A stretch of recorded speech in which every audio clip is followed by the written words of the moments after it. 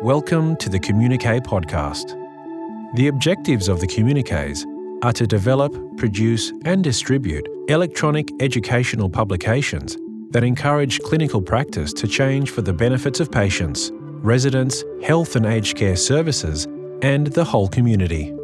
Over half of our subscribers attribute a change in their clinical practice due to the Communiqué. The print versions in these podcasts present cases of premature and preventable deaths that occur in health and aged care settings.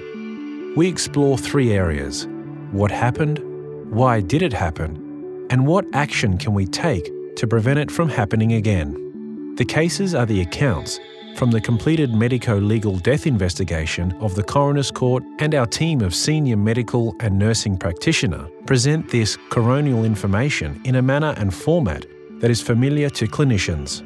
Our three publications are the Clinical Communiqué, focusing on acute care, the Future Leaders Communiqué, designed for recent health graduates, and the Residential Aged Care Communiqué, which examines deaths in aged care or nursing homes. The online print versions are available at our website, thecommuniques.com, which also includes the resources recommended for each edition.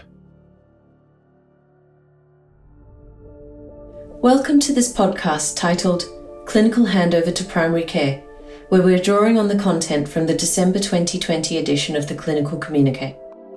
I'm Dr Nick Tellis, the Editor-in-Chief of this series. This episode of the Clinical Communiqué features the critical issue of clinical handover to primary care. This is something that happens every day, but it's not something that's always done well. Patients are routinely discharged from hospital into the care of their GPs, but the systems that ensure a good clinical handover has occurred are often lacking. A handover should include information about how the patient presented, what their tests showed, what were they treated with, what was started and what was stopped with their medications, what follow-up was booked or needs booking, as well as anything else of relevance that came to light or any other clinical decisions that were made during their admission. At the point of discharge, all of that information needs to be handed over. That is, it needs to be communicated clearly and accurately, in a timely manner, and in a way that is received, understood, and acted upon by the person taking over the patient's care. So, lots of steps involved each time, and a real potential for the communication to fail somewhere along the way. Clinical handover is an extremely risky process. In this episode, we start with the editorial, which introduces our theme of clinical handover, and we also reflect on how we worked through 2020, the challenges we faced, and in spite of those challenges, all the things that we achieved. We then have two cases for you, one from Queensland and one from Victoria, that show us how and where those steps in clinical handover were missed, sadly with terrible consequences. The cases are followed by our expert commentary, written by an eminent group of primary care specialists who hail from several cities across Australia. They explain why reframing discharge summaries as clinical handovers matters so much. If we all heed their 8 points on clinical handover, we can make a big difference to the quality of our clinical handovers, and that means we'll be doing things better for our patients. Let's now listen to Luke Ward narrate the editorial. This is Volume 7, Issue 4 of the Clinical Communiqué, December 2020 edition. Contents include an editorial, Case Number 1, Don't Ask, Don't Tell, Case Number 2, an incomplete picture, and expert commentary, Clinical Handover to Primary Care, why reframing discharge summaries as clinical handovers matters. Editorial from Dr Nick Tellis. Welcome to Episode 4 of the Clinical Communiqué podcast titled Clinical Handover to Primary Care. 2020 was a year like no other. It was a year where we all braced ourselves for COVID-19 changes in our workplaces. Consciously or not, we learnt to be more flexible, adaptive, and resilient.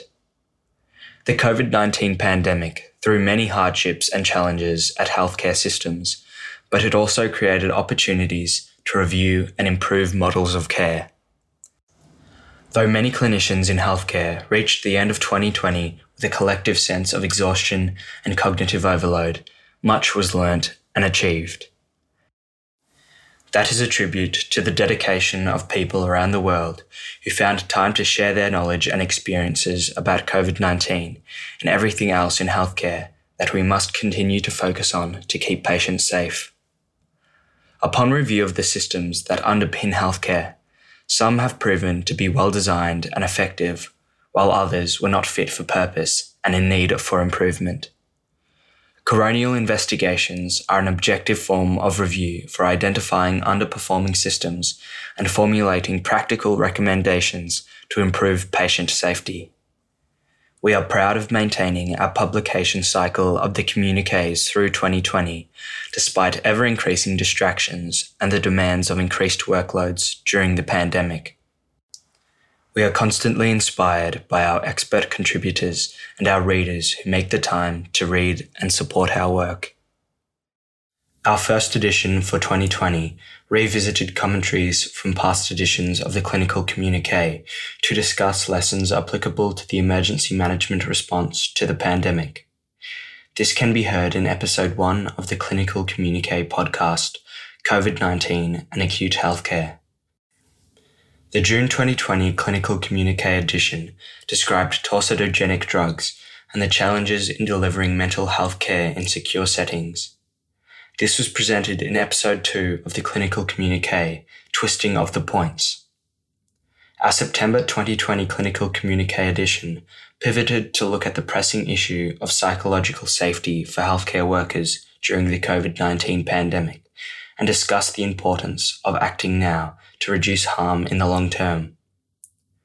Go to episode 3 of the Clinical Communiqué for COVID-19 and psychological safety for healthcare workers. This episode of the Clinical Communiqué features the important issue of clinical handover to primary care. The transfer of care of a patient from hospital to home is an undeniably high-risk process. Optimal transfers of care require communication of vital discharge information occurring at a critical interface point with multiple, non-standard steps. Treating hospital clinicians need to articulate a clear post-discharge plan. The plan needs to be conveyed to and received by the primary care clinicians in a timely manner. The patient also needs to understand all the components of the plan. Even in its most simplified form, the necessary steps in safely discharging a patient from hospital are multiple and involve various types of communication between several individuals. The 2 cases presented in this episode highlight the fatal consequences when those steps are inadequate or incomplete. The expert commentary is by a group of clinicians leading the way in improving clinical handover to primary care. Dr Katrina McLean, Dr Michael Rice, Dr Tim Leeuwenburg, and Dr Nick Tellis offer us a compelling argument on the need to replace an administrative discharge summary with a specialist-led clinical handover. This conceptual shift is the only way of affording the process with the attention and priority it deserves to ensure the safe transfer of patient care. A final note on what 2020 was for our team at the Communiques. It was the year we launched our podcasts and produced 3 episodes of the Clinical Communiqué, 5 episodes of the Residential Aged Care Communiqué, and 3 episodes of the Future Leaders Communiqué. In addition, one of our team, Professor Joe Ibrahim, was awarded Silver in the Bullseye Award category of the Australian Podcast Awards for his Professor Joe COVID-19 Aged Care podcast. Thank you for your encouragement and enthusiasm for our podcasts. We look forward to bringing you more editions and podcasts of the Clinical Communiqué in 2021. Let's now listen to the case from Queensland. Case number 1. Don't ask, don't tell. Case number 2011/4258, Queensland. Case précis author, Dr. Rachel Ma, General Practitioner and Forensic Physician. Clinical summary. Mr. T.M. was a 48-year-old man who developed multiple renal calculi or kidney stones which were obstructing the flow of urine from one of his kidneys. He required a procedure at his local hospital to insert a stent to relieve the blockage. Several weeks later, Mr. T.M. presented to the hospital's ED with left flank pain and dizziness. He also described recent central chest tightness, nausea, and tingling in his left arm. After an ECG and blood tests, which were all unremarkable, he was discharged home from the ED. On the discharge summary, the emergency doctors requested that Mr. T.M.'s GP organise an exercise stress test to explore their presumed diagnosis of angina due to the ischemic heart disease. Approximately 2 weeks after this visit to the ED, Mr. T.M. was referred back to the hospital by his GP following a CT scan which showed that the stent was no longer working properly. He was noted to have been commenced on a medication, telmisartan, for his hypertension. Mr. T.M. was discharged home with a plan for surgery to remove the stent in 2 weeks' time. Prior to his second surgery, Mr. T.M. was seen by an anaesthetist at the hospital. The anaesthetist noted that Mr. T.M. had no significant medical conditions, and in particular, no history of cardiovascular disease, and that he was not taking any regular medications. Mr. T.M. underwent surgery as planned and suffered a heart attack while in the recovery unit. He went into cardiac arrest, and although he was transferred almost immediately to the cardiac catheter lab, he was not able to be resuscitated. Pathology.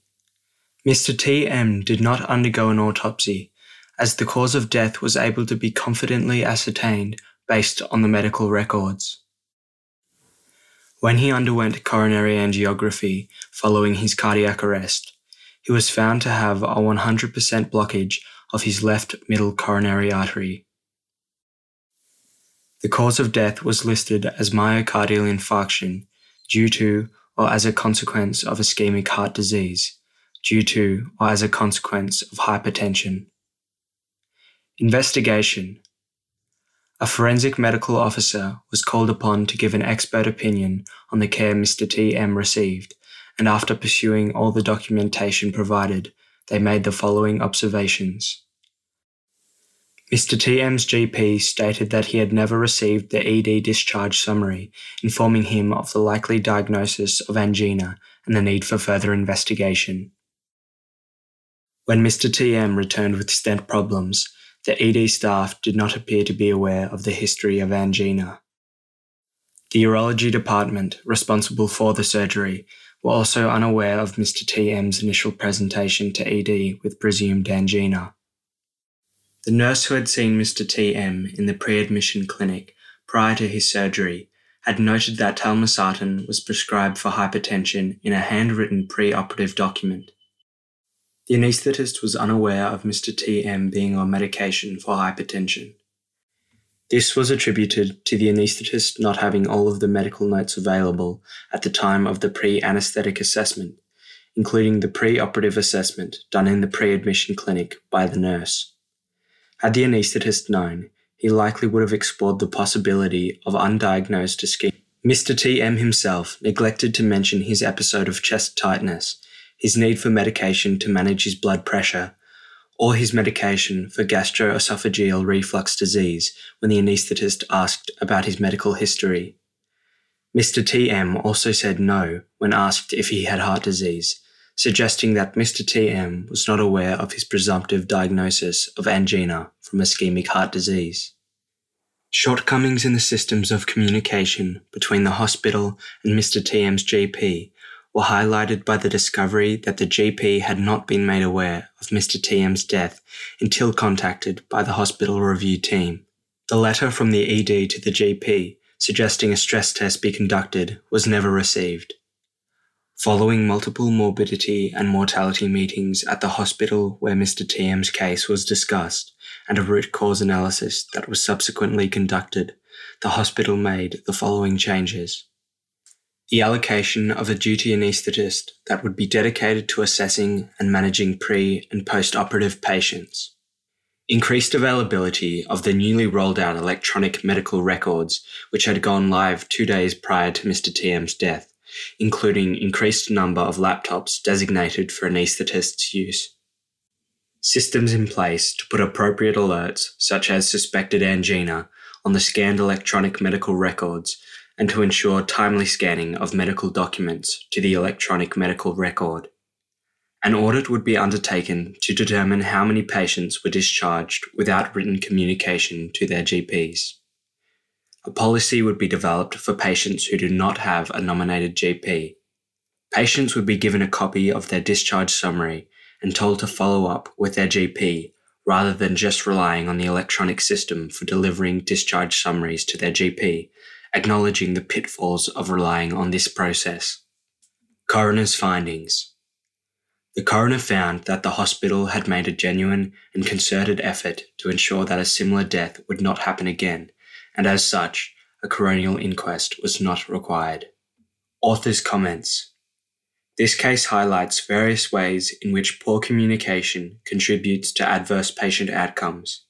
The lack of communication between the ED and Mr. TM's GP meant that the GP was not able to ensure prompt follow-up of the concerns raised, or highlight the issue of possible underlying ischemic heart disease to the urology department.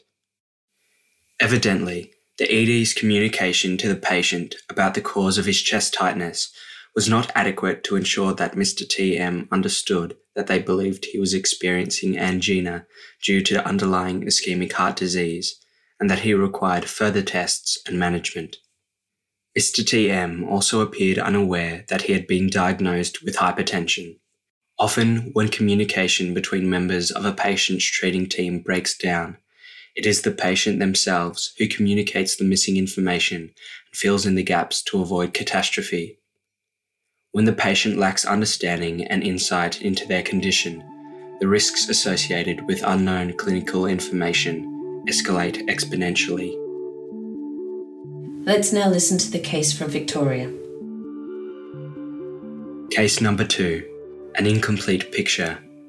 Case number COR 2014 004464, Victoria. Case précis author, Dr. Nicola Cunningham, emergency physician and forensic physician. Clinical summary.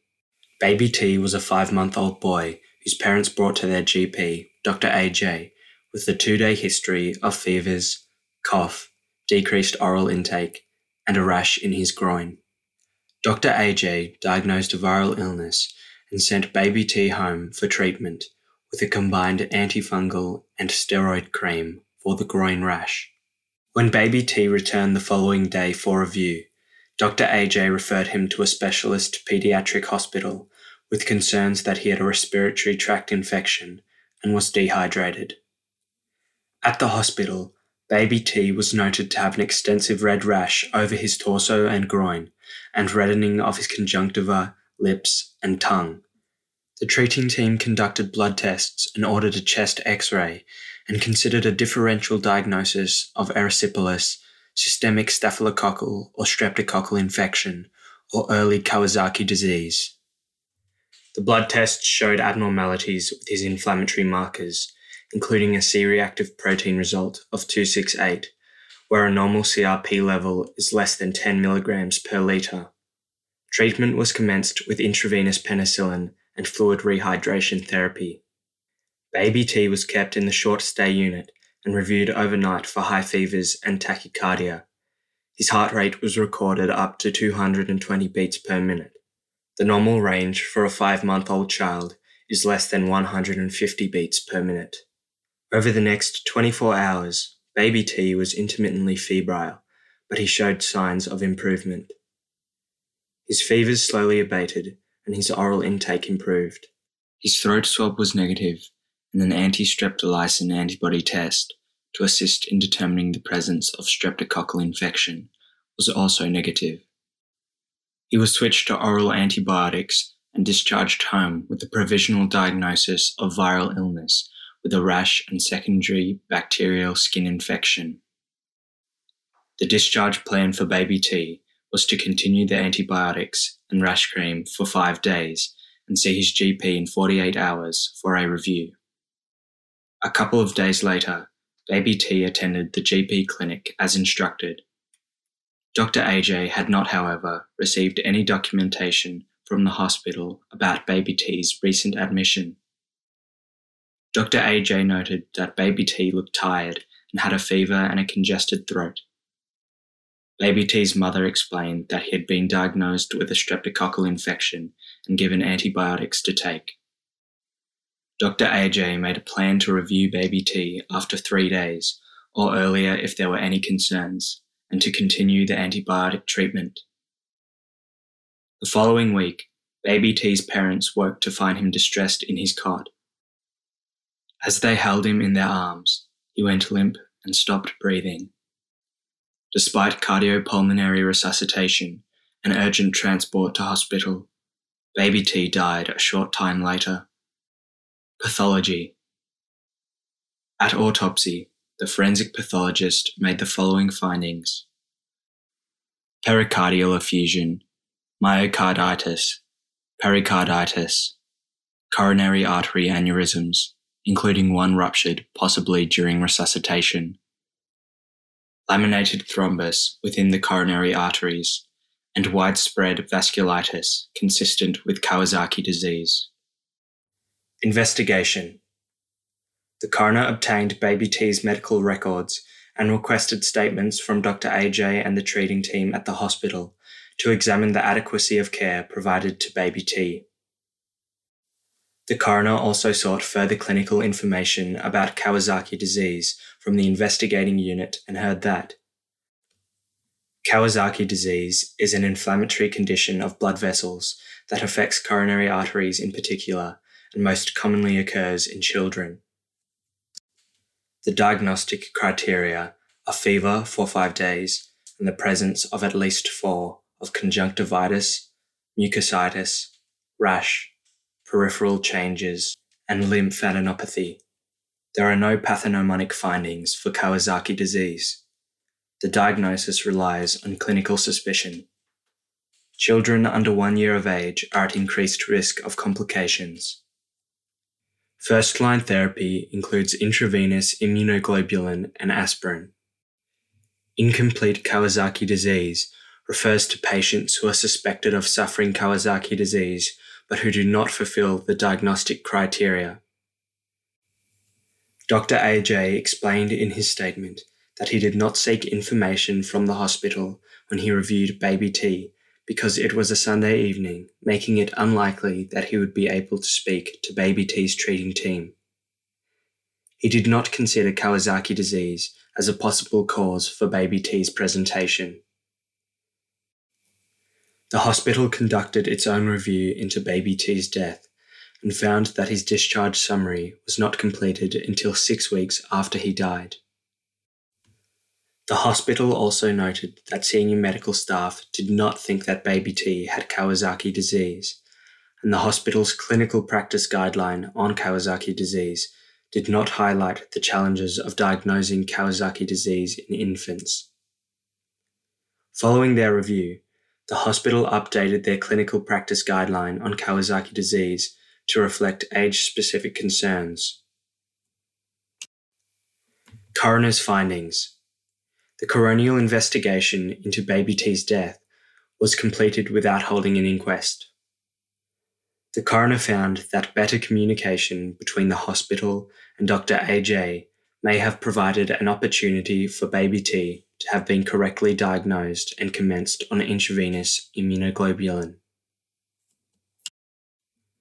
The coroner acknowledged the difficulties in diagnosing incomplete Kawasaki disease in infants and the possibility that baby T would not have survived his severe illness, even with the correct therapy. The coroner recommended that the Department of Health and Human Services mandate a formal handover process for when a patient is discharged from hospital with a plan for follow-up within 48 hours. In those circumstances, a member of the discharging team must contact a member of the receiving medical service to hand over the patient. Author's comments. Section 72 of the Coroners Act 2008 Vic states, in subsection 2, that a coroner may make recommendations to any minister, public statutory authority, or entity on any matter connected with the death or fire which the coroner has investigated, including recommendations relating to public health and safety or the administration of justice. Subsection 3 states that if a public statutory authority or entity receives recommendations made by the coroner under subsection 2, the public statutory authority or entity must provide a written response not later than 3 months after the date of receipt of the recommendations, in accordance with subsection 4, which states that a written response to the coroner by a public statutory authority or entity must specify a statement of action, if any, that has, is, or will be taken in relation to the recommendations made by the coroner. In this case, the Secretary of the Victorian Department of Health and Human Services provided a written response to the coroner, affirming that the department would directly write to Health Service Chief Executive Officers and Directors of Emergency Medicine to reinforce the expectation that, where a patient needs follow-up within a 48-hour time period, the service is required to exercise good clinical practice and make direct contact with the relevant practitioner at and before patient discharge, and make contact to ensure that the patient has received follow-up. Let's now listen to the expert commentary by Dr Katrina McLean, Dr Michael Rice, Dr Tim Leeuwenburg, and Dr Nick Tellis. Expert commentary. Clinical handover to primary care. Why reframing discharge summaries as clinical handovers matters. From Dr Katrina McLean, General Practitioner, Chair of General Practice Gold Coast, Director, GPs Down Under, Assistant Professor, School of Medicine and Health Sciences, Bond University. Dr Michael Rice, General Practitioner, Past President of the Rural Doctors Association of Queensland. Dr Tim Leeuwenburg, Rural Generalist, South Australia, Aeromedical Retrieval Specialist, Northern Territory. Dr Nick Tellis, General Practitioner, Chair, Southern Adelaide General Practice Council. How information is exchanged between hospitals and primary care is a frequent topic of discussion with both primary care and hospitals. The process of a patient transitioning between these health systems carries significant risk. There are, however, approaches that can be taken to reduce these risks. The harm from delayed or absent exchange of information between hospitals and primary care is significant. First-hand accounts of delays in critical clinical information impacting treatment, medication errors, and failure of notification of the death of a patient are frequently discussed within GP circles. Many of these adverse events go unreported. Our systems simply don't yet connect in a manner that facilitates this reporting. As the cases discussed in this issue illustrate, the harm can be significant at an individual level. Inefficiencies also occur when clinicians are having to chase information, investigations are duplicated, or patients are readmitted due to uncertainty around the management plan. We propose the following points for consideration. 1. Language matters. We need to reframe discharge summaries as the clinical handovers they are. The National Safety and Quality Health Service Standards and the Australian Commission on Safety and Quality in Healthcare define clinical handover as the transfer of professional responsibility and accountability for some or all aspects of care for a patient or group of patients to another person or professional group. Communicating for safety is a standard and a requirement of the National Safety and Quality Health Service Standards. The Commission notes the importance of transition of care that ends only when the patient is received into the next clinical setting. The Australian Council on Healthcare Standards, EQIP National Standard 12, in particular, specifies the planned provision of transfer information, including results of investigations. The language we use matters. It informs thought at conscious and subconscious levels and influences behaviour. The words discharge summary evoke feelings of an administrative process at best and various unsavoury processes at worst.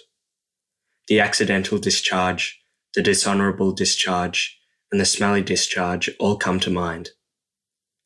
The words clinical handover instantly sound more professional because they are professional.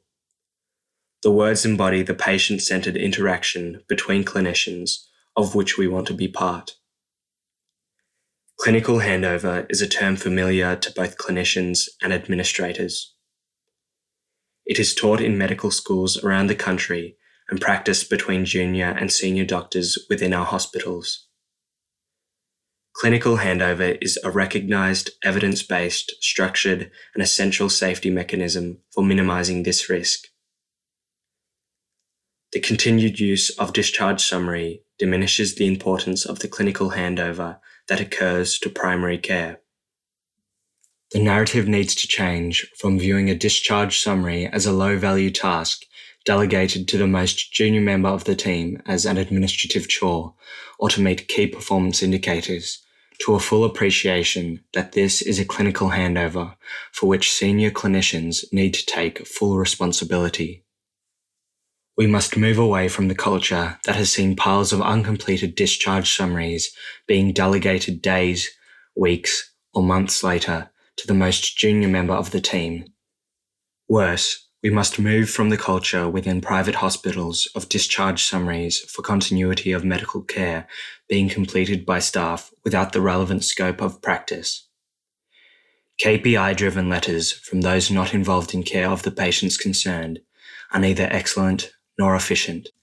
The system needs appropriate friction to deliver best outcomes. In public hospitals, friction must be reduced. It must be easier for doctors to have clinical handover as part of their workflow. In private hospitals, friction must be introduced. It is too easy for specialist doctors to delegate clinical handover to nurses not involved in the care of the patient. A form letter is not a clinical handover. 2. The gold standard needs to be that the clinical handover to primary care occurs at or before the time the patient leaves the hospital. Health services continue to debate the appropriate time frame for communicating with the GP who is continuing the patient's care. GP discussion forums, such as GPs Down Under, continue to identify multiple different targets across Australia. Variations include at the point of discharge, 48 hours after discharge, and 5 days after discharge. The reality is that few patients leave hospital with a safe and effective clinical handover. Some will be received within the hospital's current targets. However, many clinical handovers are not received for weeks, months, or on occasion years after the patient care is transferred. Some never occur. Depending on the target used, those received within target may still result in adverse outcomes. Systems failings may compound the error. Clinical handovers may be dictated in a timely fashion, but not typed or sent for some days, weeks, or even months after. Even completion of electronic discharge summaries may fail if sent to the wrong practice or they become caught up in cyberspace. We are aware of a hospital that had thousands of discharge summaries sitting sent but undelivered due to an IT problem, discovered only after a single GP complained to the hospital. Such is the current pessimism and learned helplessness from GPs as to hospital performance that the problem went undetected for months. Of particular note is the recommendation in the case of baby T, discussed in this edition, that when follow-up is recommended within 48 hours, that a member of the treating team should personally contact the receiving medical service to effect patient handover. 3. The clinical handover needs to occur between the clinicians taking responsibility for the patient's care. When deciding who is best tasked with the clinical handover within the hospital, it is unlikely that this would be handed to the most junior members of the team, and exceedingly unlikely that it would be delegated to someone who had never treated or met the patient. Within hospitals, it is expected that communicating for safety occurs at or before the time a patient's care transitions to another team or provider. Why should this be any different for patients whose transition is through the hospital doors and back to primary care? 4. Clinical handover must be a standardized process between clinicians. Medical practitioners frequently use ISBAR, introduction, situation, background, assessment, and recommendation to guide clinical handover. This format can be adapted to the primary care context. A crowdsourced template has been proposed by the GPs Down Under community and is freely available. The template is a living document that has been created from online discussions, over 300 GPs directly contributing to the structure and wording, and over 3,000 engaging with the discussions. A number of hospitals have incorporated the template into their intern teaching programs. The link to this online template can be found on the Communiqué's website. The I of ISBAR is for identification. Prioritize identification of a GP. If the patient does not have a regular GP, they must be provided with help to find one who is suitable. This is primarily an administrative task. While it is important that the clinician conducting the handover identifies the recipient, if the patient does not have a regular GP, procedures should be in place to ensure that this is identified long before the point of transition. Relevant community team members need to be included in the handover. Electronic handovers should, when completed, not be in excess of 1 to 2 pages of core clinical information. Data sucked in from hospital admissions and pertaining more to billing or KPIs is seldom helpful and creates a situation whereby patients are at risk because critical clinical information is hidden amongst clutter. 5. Clinical handover should include the patient. Patient care can be improved by involving the patient in the discharge planning and by ensuring the patient has a copy of the clinical handover and an understanding of the content. Jargon and acronyms should be avoided. Involve and include the patient in the process. 6. Clinical handover needs to occur between people, not machines. Our electronic systems may assist the storage of patient information. However, they are not a substitute for a clinical handover. Care needs to be taken to avoid the assumption that this is the case. In the real world, GPs are grappling with being thrown links to hospital electronic records through systems such as the Viewer in Queensland. Investigations are likely to be uploaded after a delay to My Health Record. These are raw data, unfiltered and disorganised, and more of a throw of information than a handover. The conversation around the perception of when information is received is interesting. So often when adverse events are fed back to services, the clinicians involved have been unaware that the information was delayed in reaching the intended recipient. This point was also highlighted in Mr. TM's case. My Health Record has been touted as a partial solution to the problems that have traditionally plagued clinical handover. It is important, however, to remember what My Health Record is and what it was created for. It is a repository of information for patients. It is not, nor was it designed to be, a communication tool for clinicians. It was not specified to replace current clinical record systems or current communication channels between clinicians. These limitations and precautions are outlined in the Royal Australian College of General Practitioners' My Health Record Guide for GPs, which states, My Health Record is not designed as a substitute for direct communication between healthcare providers about a patient's care and should not be used in this manner. Healthcare providers must continue to communicate directly with other healthcare providers involved in the care of a patient through the usual channels, preferably through secure electronic communication. Important clinical information is pushed into My Health Record, and the receiving clinician is not pulled to it by any sort of notification. There is no handover without closing the communication loop. Health professionals and organisations must ensure that clinical handover occurs with the intended recipient at the time of transition. A copy uploaded to My Health Record for the patient to access as an archive may serve as a safety net if all else fails, but should not be relied on as the only source of communication. 7. The health system must support clinicians to provide clinical handover to primary care.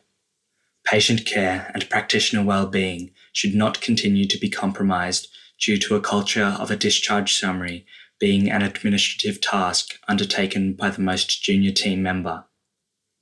The challenges of high administrative burdens, inadequate staffing, and unpaid overtime all need addressing. Junior doctors should not be left alone grappling with piles of outstanding discharge summaries to complete on patients they have never met. Adequate clinical staffing levels with protected time for clinicians to prepare clinical handovers should be a key performance indicator in hospital care.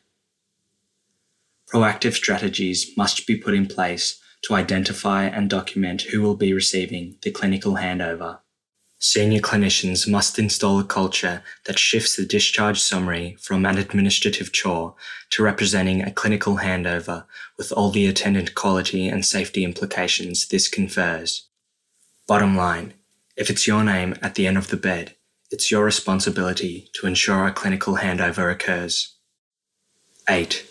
Excellence must be recognised. Where is this being done well? Collaborate and learn from other services who are leading the way in redefining the culture and policy around clinical handover to primary care. Let us recognise and applaud our hospitals and health services leading the way in acknowledging discharge summaries as the clinical handovers that they are. Let us all acknowledge that this can be done better. Our patient safety depends on it. Thanks for tuning into this podcast episode. Remember, the online print versions are available at our website at www.thecommuniques.com, which also include a list of resources and any references that the experts recommended. I'm Nicola Cunningham. Thanks for listening.